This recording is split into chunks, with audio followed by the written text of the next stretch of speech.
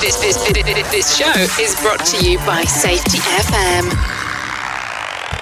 Warning, the following broadcast contains adult language, adult content, frank safety discussions, and stories that might sound unbelievable. But believe me, every one of those stories is true.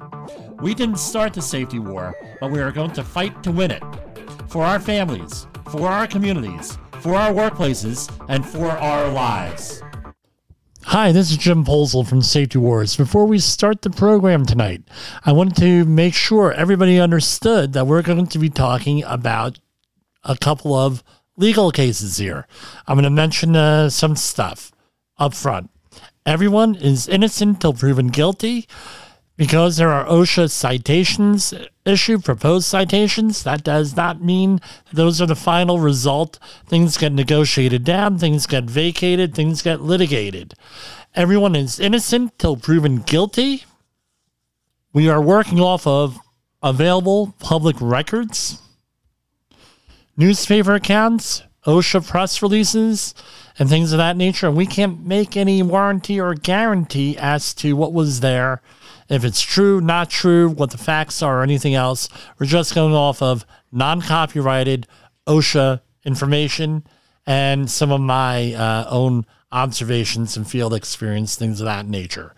So, enjoy the show. Look back to hearing from you and seeing you tomorrow. And for Safety Wars for Monday, January 23rd, 2023. As advertised, we're going to be talking about a concept called statement analysis. So, they call it many different things. Scan, they call it,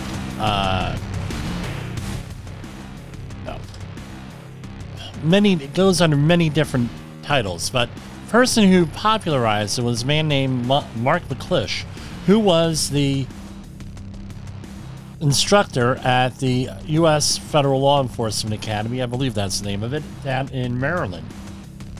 He has a whole series of books out there. I Know You're Lying is one of them. It's probably the most popular one. Phenomenal book. I recommend you get it. I'm trying to get him on the program here to discuss it, because I tell you what, if you're going to be doing any type of accident investigation, any type of investigation, talking to regulatory agents and everything else, it's something you really need to go into.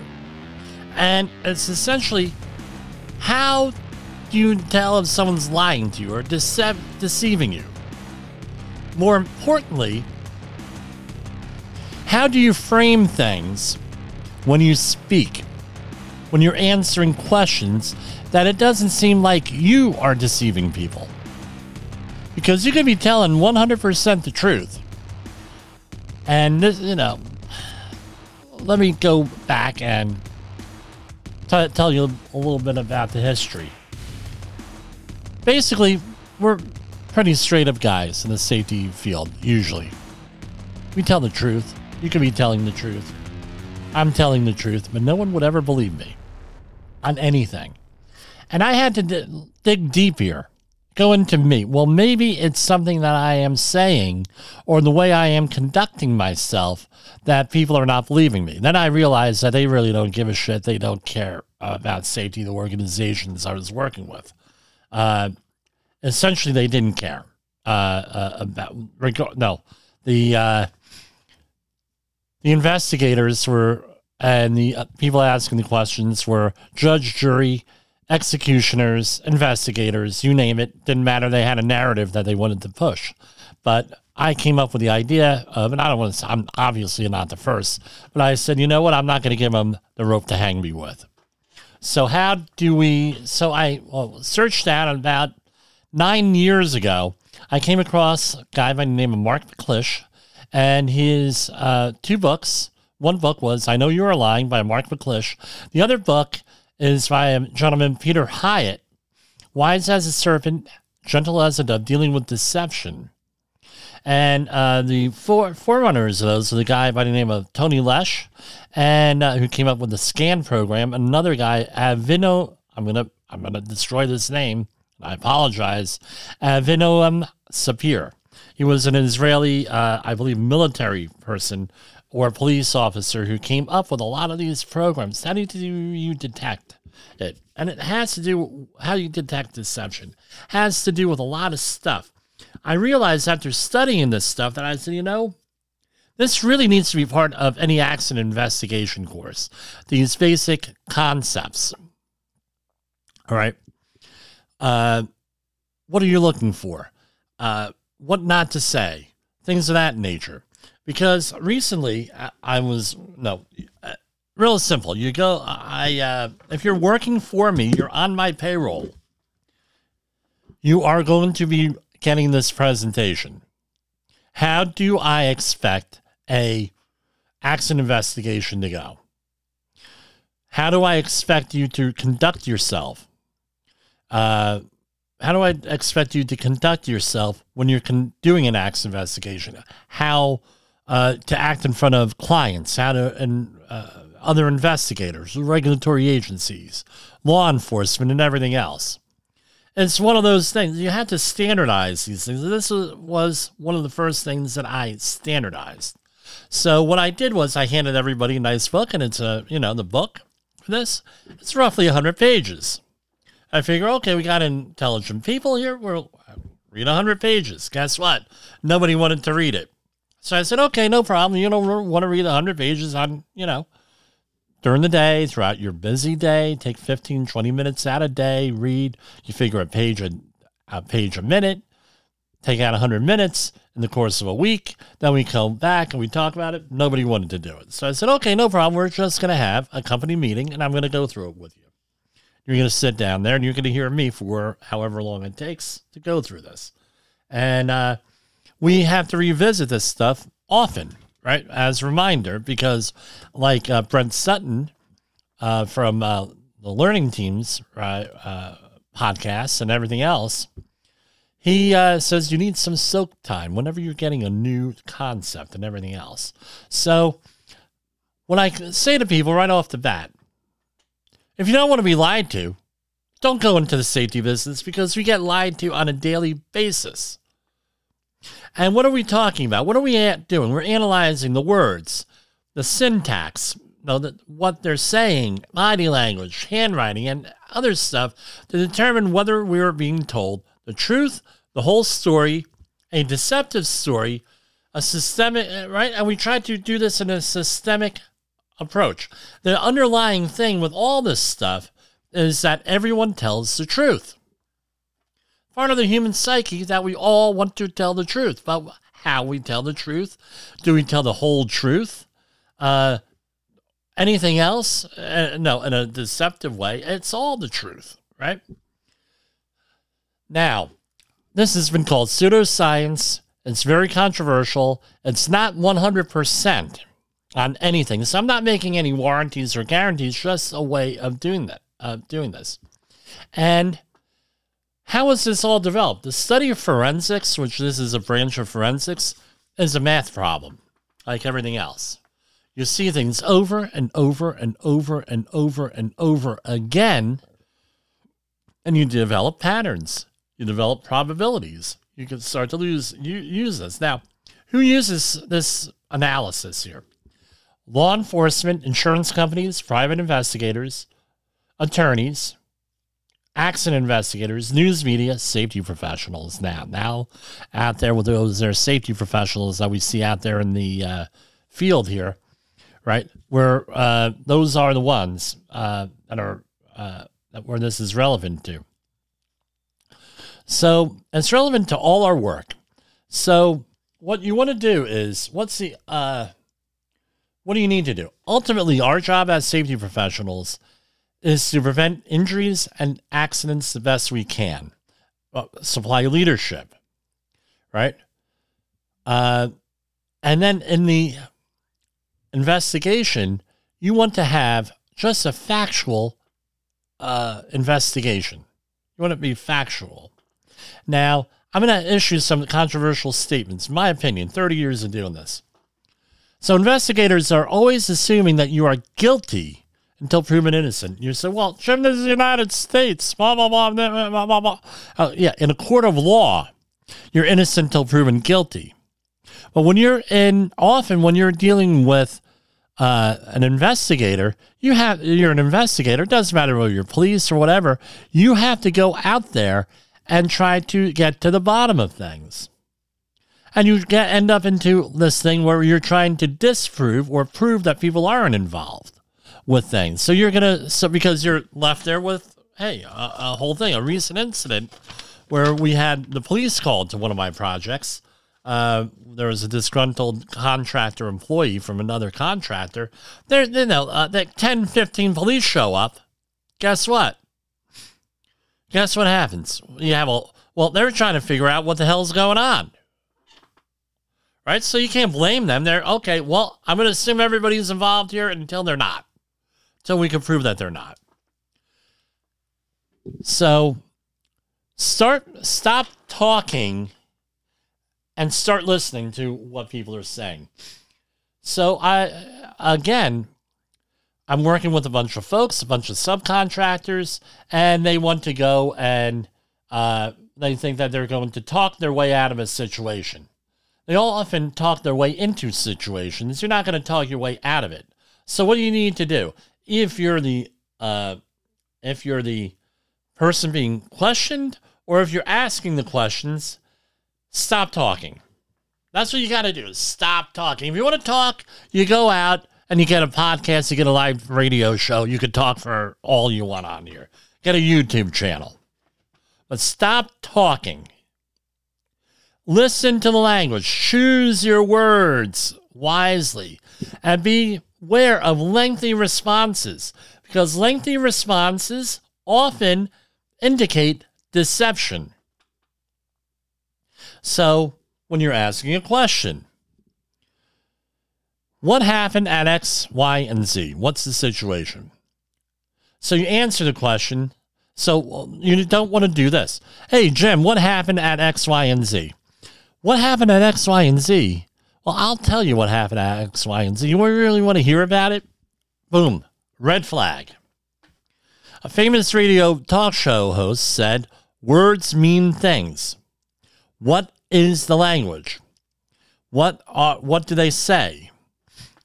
So they may engage you in small talk prior to you think it's small talk. Oh, well, the investigation isn't starting now, so we're going to talk about the game last night or what have you. They're going to go out there and they're polling you what exactly you're doing. You want to be able to examine pronouns. I, me, mine, myself, she, her, hers, herself, all words like that. And you want to determine what the order of events are. You want to pay attention to the timeline that you're giving and look for words and phrases that may indicate deception.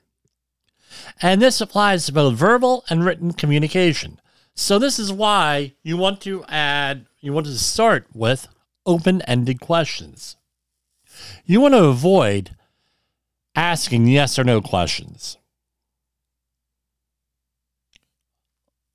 Why? Yes or no questions lead someone down a path. And it could lead to anything. And you want to avoid answering yes or no questions unless the answer is yes or no. Why? Longer answers might indicate deception. So you try to do, so for example, exactly what happened here? Exactly what are you doing? What happened with what have you? Right? And then you go through and you figure out, okay, this happened. All right. And you let the person go through it and talk and talk and talk. Oh, and then what? And then what? And then what? And then what? And you take good notes and everything else. And that's how you determine whether, you are able to garner more information versus yes or no questions. Were you here at this thing? Yes. Were you there at here? No. Were you, right? If the answer is yes or no, then it's a simple yes or no.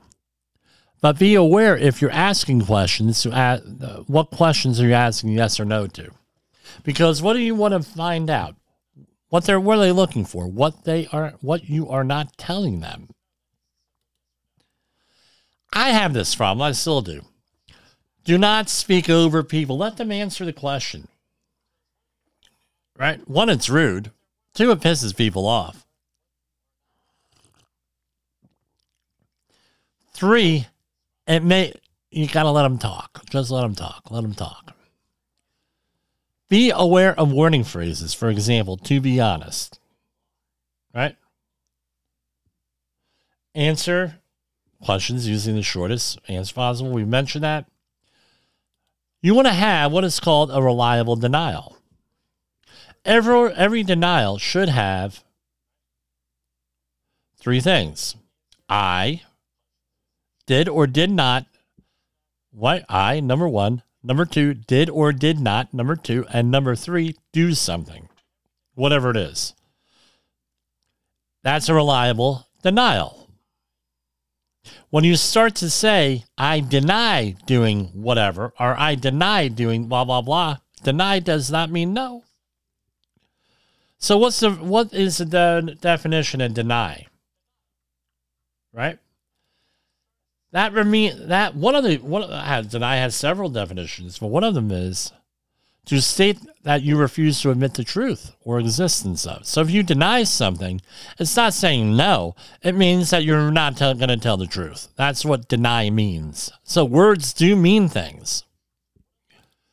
When you're asking the question, are they answering the question that they're asked? Did you use those gloves? Again, I said avoid yes or no, but maybe you'll have to say yes or no. Did you use those gloves?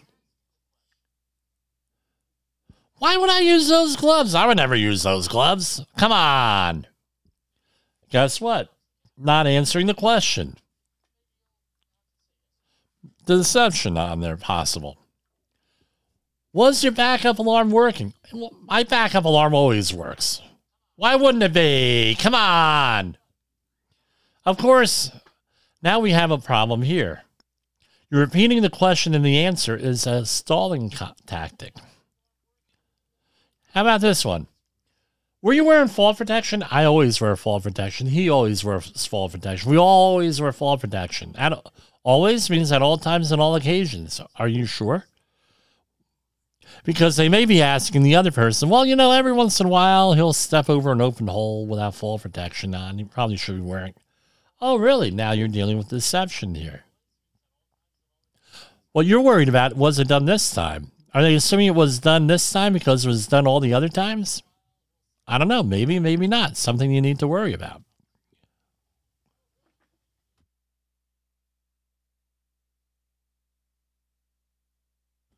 Pardon me, I had to sneeze.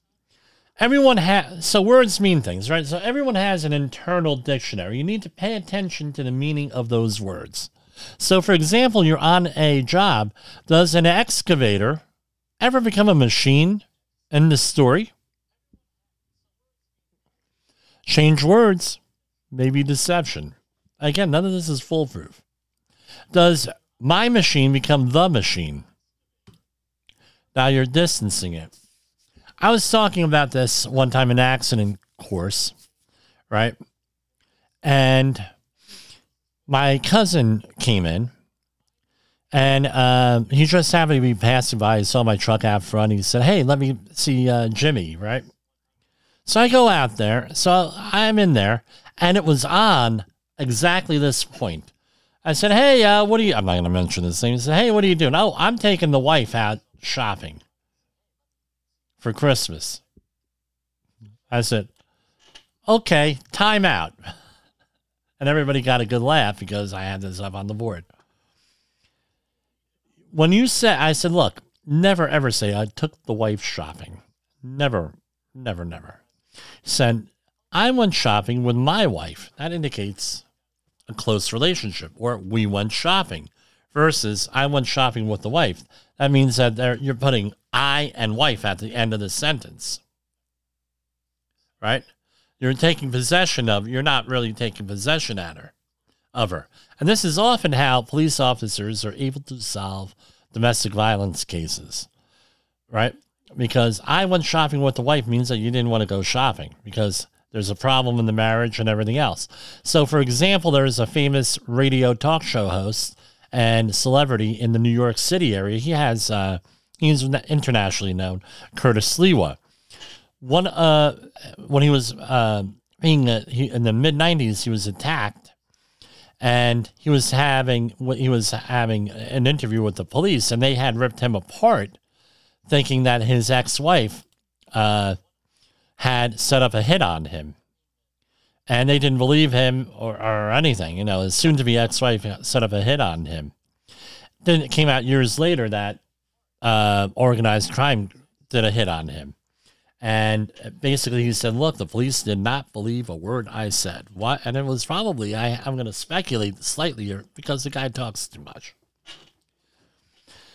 Verbal communication. I have an accident report that I share where people actually do this. So missing words missing words in the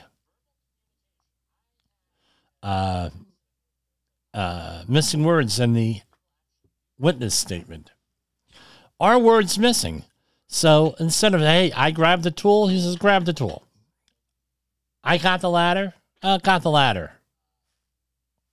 Right? You're distancing yourself from that. Well, who got the ladder? Right? Maybe some type of deception.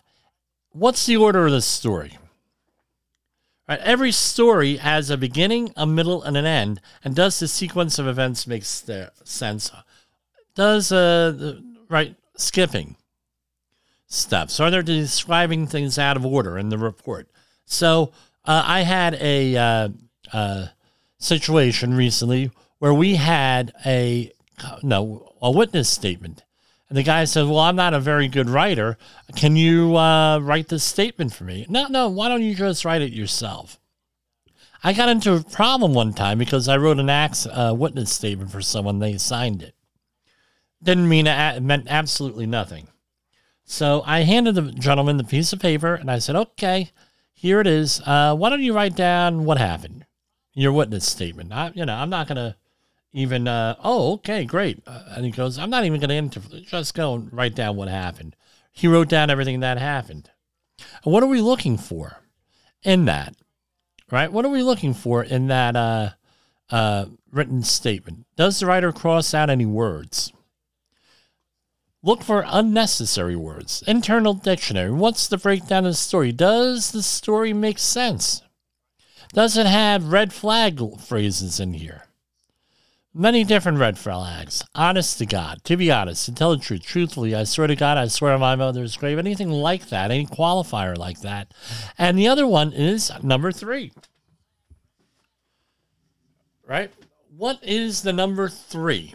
All right. It's often used in deceptive statements. The number 3, because in the West we have a bias. And then all of this applies to the West, right? Context. English. Every accident investigation I've been involved in, the number 3 is often used in deceptive statements. How many stairs did you fall down? 3. And you go out there and there's 4 stairs. Or 2 stairs, or 1 stair. Anytime the number 3, it could be the number 3 is truthful, right? But it's something that needs to be followed up on every time. What do I mean cultural bias? Think about how many 3s there are. Father, Son, Holy Ghost, 3. Three forms of government. Executive, legislative, judicial. 3 levels of government: federal, state, local. 3 blind mice. 3 musketeers. 3 peas in a pod.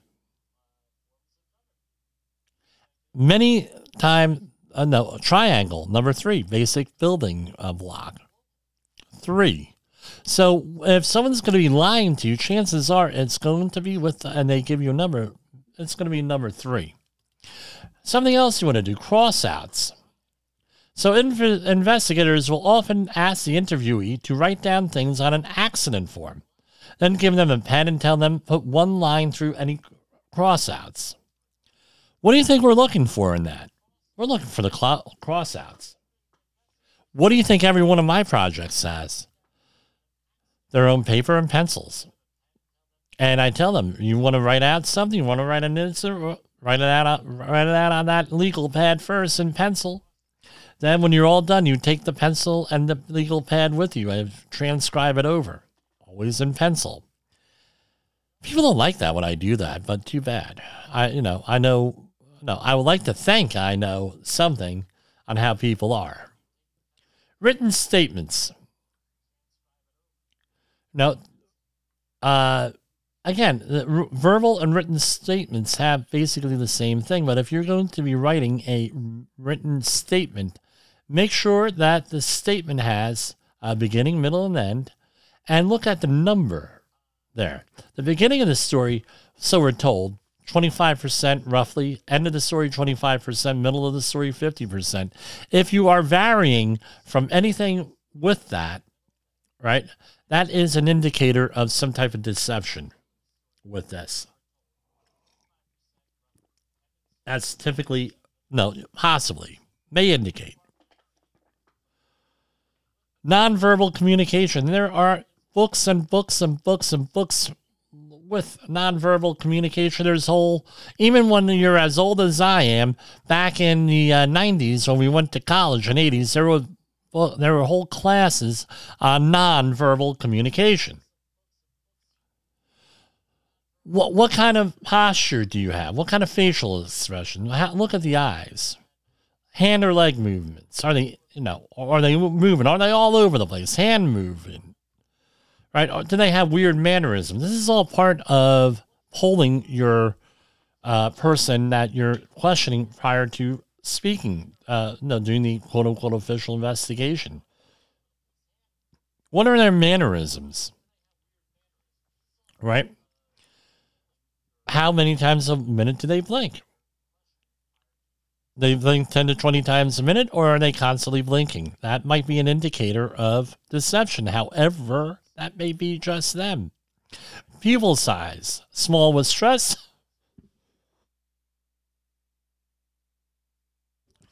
Large with pleasure. Legs back and under the chair. Doesn't want the interview.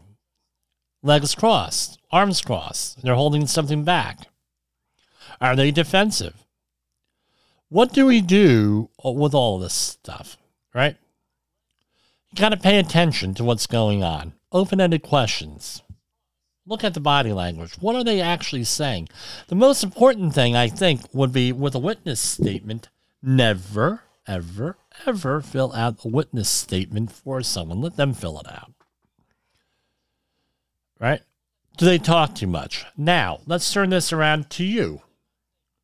You're the person being questioned. You need to find out how to make statements without being deceptive. Tell the truth 100% of the time. But often, if you're doing certain things, you're nervous, you're this, you're talking, blah, blah, blah, very few people are going to believe you. And even if you're telling the truth. It happened to me a couple of times back in the day. Hey, and I said, well, everything that you said in your final report and everything is completely inaccurate. Well, this is what we didn't believe you. Well, you made a mistake not believing because I was probably the only one telling the truth here on the situation. You chose to believe people that lied to you, and you came up, bad inputs, right? Garbage in, garbage out sort of thing. So this is very important that you learn what to say and what not to say to people, all right, with things. So we're going to take a break, and we're going to come back with our regular news and views on the news. In the professional safety community, communication and planning are just a few keys to your program's success. The question many practitioners have is, where do I start? Dr. Jay Allen, the creator of the Safety FM platform and host of the Rated R Safety Show, has built a global foundation to help you along the way. Go to safetyfm.com and listen to some of the industry's best and most involved professionals, including Blaine Hoffman with the Safety Pro, Sam Goodman with the Hop Nerd, Sheldon Primus with the Safety Consultant, Jim Pozell with Safety Wars, Emily Elrod with Unapologetically Bold, and many others. As individuals, we can do great things, but as a team, we become amazing. Dial into safetyfm.com today and surround yourself with a powerful force of knowledge and support.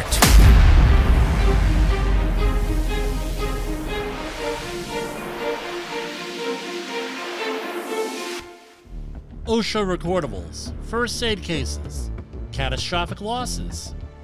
You want answers? So do I. This is Jim Pozell with Safety Wars.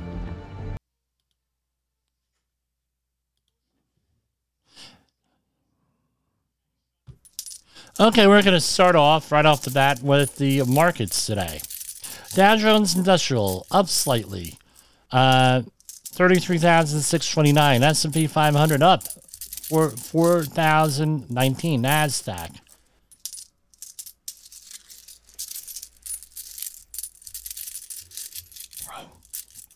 pardon me, allergies are kicking in early here. NASDAQ 11,364. Russell 2000 1890. U.S. 10-year Treasury note up 315, 3.513. Bitcoin approaching 23,000 at 22,941. Crude oil is up at 81.75. For the precious metals, gold is up today 1942. Silver 2366, down slightly. Platinum up at 1,069. Palladium at 1745. OSHA news. A lot going on over at OSHA.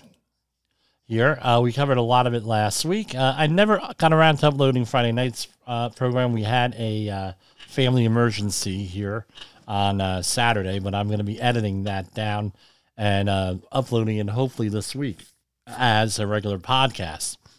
Following yet, and this is federal safety inspectors again find Dollar General workers exposed to fire and other hazards, this time in West Lafayette, Ohio. So I'll just read the news release here, right? Following yet another inspection, federal investigators found one of the nation's largest discount retailers continues to shelve serious safety concerns. Boy, that's a bad pun, right? That expose workers and others to the dangers of blocked emergency exits and electrical panels and boxes of merchandise stacked at unsafe heights. Since 2017, the OSHA has fined Dollar General Corporation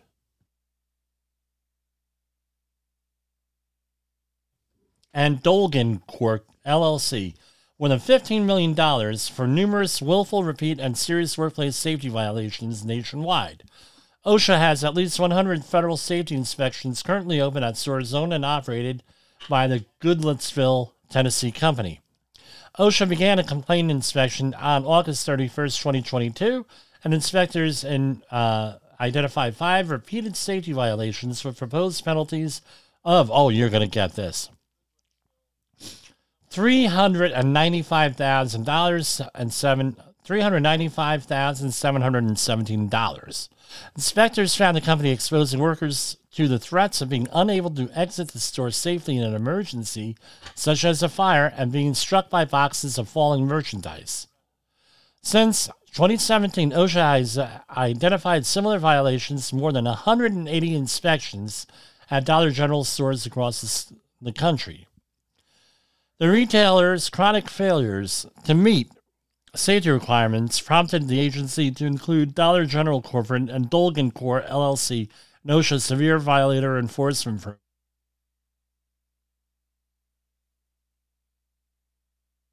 I'm going to go to music for a second here, and I will be back.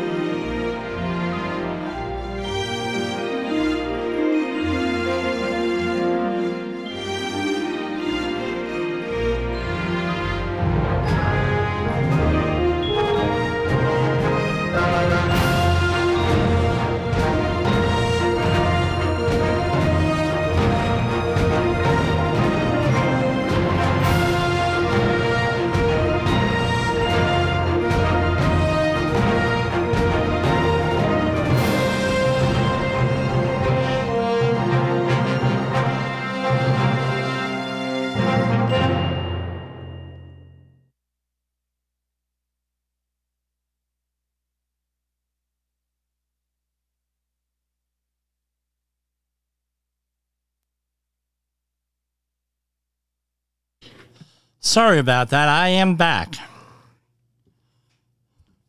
Allergies are hitting early this year for me, especially with all of this nice, beautiful, warm weather in the Northeast. Well, we did get a little bit of snow. Okay, Dollar General continues. And this is a quote from OSHA Area Director Larry Johnson in Columbus, Ohio. The Dollar General continues to intentionally ignore federal safety standards, while the company's defiance shows they value profits more than safety and well-being of employees, said OSHA Area Director Larry Johnson in Columbus, Ohio.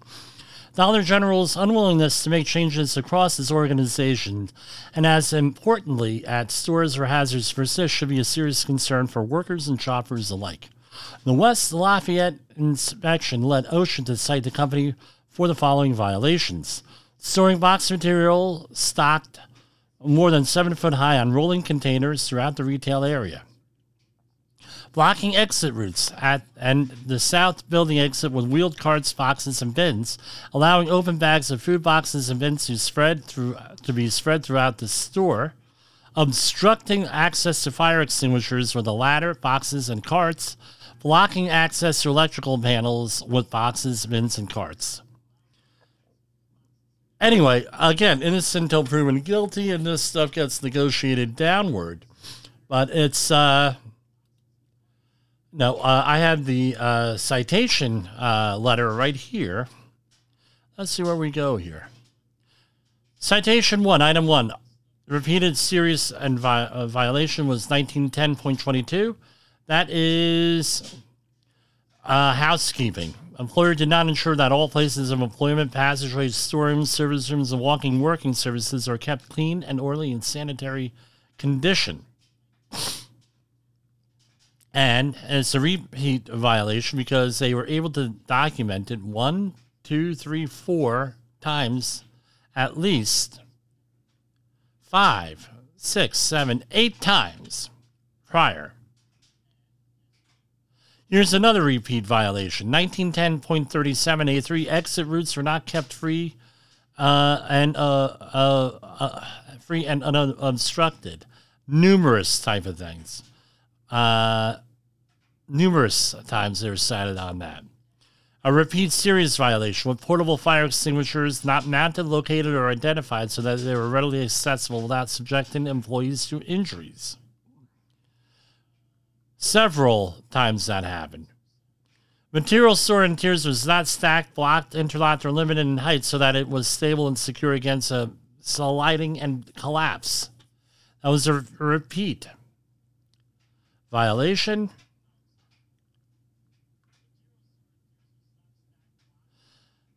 1910.303, keeping stuff out from in front of an electrical panel.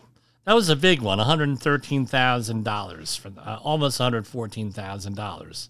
So basically, we're looking at a total of $395,717. We'll see where this goes.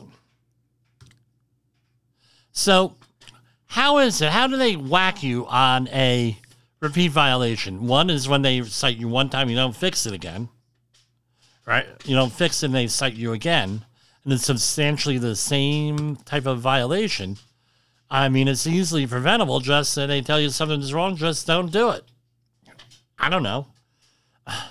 And what it is as long as you have the same EIN number and it's basically the same management group and the same company, right? Things could happen in one part of the country, and then it could still apply to the other part of country. And this is all part of the intercompany communication. One part of the company not telling the other part of the company what to do, probably because there was a disincentive. I'm speculating here. Often this is caused by an incentive program, where maybe everyone's in competition and they don't want to share any information from one part of the country to the other or one store to another. I see that happen all the time. Here we go with some EPA news. The U.S. EPA has taken lead in the response to extinguish the ongoing fire at the Environment Landfill Incorporated in Moody, Alabama, after receiving results from air monitoring and air sampling. As of today, and this was from January 20th, the U.S. EPA Region 4 has collected and reviewed air sampling data collected early in January 2023 at the site. Air samples were collected by START, right, Superfund Technical Assessment and Response Team, from 2 locations on site near burning material and 2 off-site locations at residential properties. So what are we looking at to do? They collected 3 8-hour samples at each of these locations. Additional 15-minute air samples were collected at 5th location on site. And some chemicals were identified in air samples collected on or near the site that exceeded removal management levels, which are chemical-specific concentration that help define areas, contaminants, or conditions where a cleanup or mitigation measures known as a removal action may be appropriate. EPA has mobilized additional resources going on and on and on. So what are they recommending? If nearby residents are concerned and wish to reduce potential exposure to landfill fire smoke, following actions are recommended. If you have a respiratory issue, stay indoors. Reduce your outdoor activities and do them more slowly when you see or smell smoke. Close the doors and windows of your house to keep smoke inside. Talk to your healthcare provider if you have any other issues and symptoms. And that's all I'm going to go through with that on there. Some studies. Common antidepressants can cause emotional dullness, taking the pleasure out of everyday experiences. Common antidepressants can cause users to experience emotional dullness. This is a study out of Cambridge, United Kingdom, and the CDC, right? Centers for Disease Control. The widely used class of antidepressants, which doctors commonly describe for persistent or severe cases, belong to the drug group selective serotonin reuptake inhibitors, SSRIs. These drugs target serotonin, a chemical that carries messages between nerve cells in the brain, which scientists call the pleasure center. According to the CDC, more than 13% of U.S. adults took antidepressants. However, one widely reported side effects of SSRIs is blunting, where patients feel emotionally dull and stop finding things as pleasurable as they used to. For the study, a team of University of Cambridge, this is the University of Cambridge, not CDC, recruited 66 healthy volunteers. Out of that group, 32 received something and 34 took another placebo. They took the drug or fake pill for 21 days. During this time, participants completed comprehensive set of questionnaires and tests. Antidepressants may also prevent patients from learning from past events. What do you know? So something to keep an eye on. I mean, I've heard a lot of complaints and I've heard a lot of good things about SSRIs. Some people swear by them, some people curse them at them. Just the way it is. Inflation desperation. 57% would lie on an interview. This is a study coming out of London. 6 in 10 people say rising costs and inflation would motivate them to lie on a resume in 2023. The survey, commissioned by Standout CV, also reveals that 55% of American workers already lied on their resume at least once in their life. For context, that means 42.5 million people lied to get a job in 2022. Although more men admit to lying their way to a new job, over half of women said they did the same. So 60% of men, 51% of women almost. So staggering. So who is... As for which workers are getting creative with their resumes, it's staggering. 72% looking for work in the manufacturing industry lied to employers. Healthcare workers is 64%. And those seeking a job in the creative arts at 63%. So, I don't know. It's the other thing is that you actually have people actually paying a fake job reference service. How do you like that? 41%, 2 in 5 people have been less than truthful about their days in school. Sort of like that guy, Representative Santos in Long Island, allegedly. Right, and I said allegedly. 41% have lied about their college degree during a job interview. Nearly 1 in 4 have told employers that they had a degree and really didn't. So this is what I want to point out to you. It actually happened to me. No, I show people my qualifications and experience package. And, right, because sometimes I'm like, so for example, I work on projects that are highly confidential. They want to vet everybody applying for the project. So they ask me for a Q&E thing, qualification and experience. Some people call it curriculum vitae, CV, whatever you call it, doesn't matter. So what happens is you submit it. Well, let me back up. I had a boss that basically was a company requirement that you had to carry your professional resume and all your certifications with you at all times. In case you got called out in the middle of the night, on short notice, you had all your paperwork together along with your physical results because you're doing HAZWOPER work. And we ended up actually carrying those around. I actually kept up with it over the last 29 years. I started writing them about 29 years ago. And yeah, I had to update the file and everything. But what happens is when they see this, often they don't agree. Now I'm in the other hand. He's giving us all this information. This is deceptive. And then on the other end, you give him too little information. Well, this is deceptive. He doesn't have enough thing.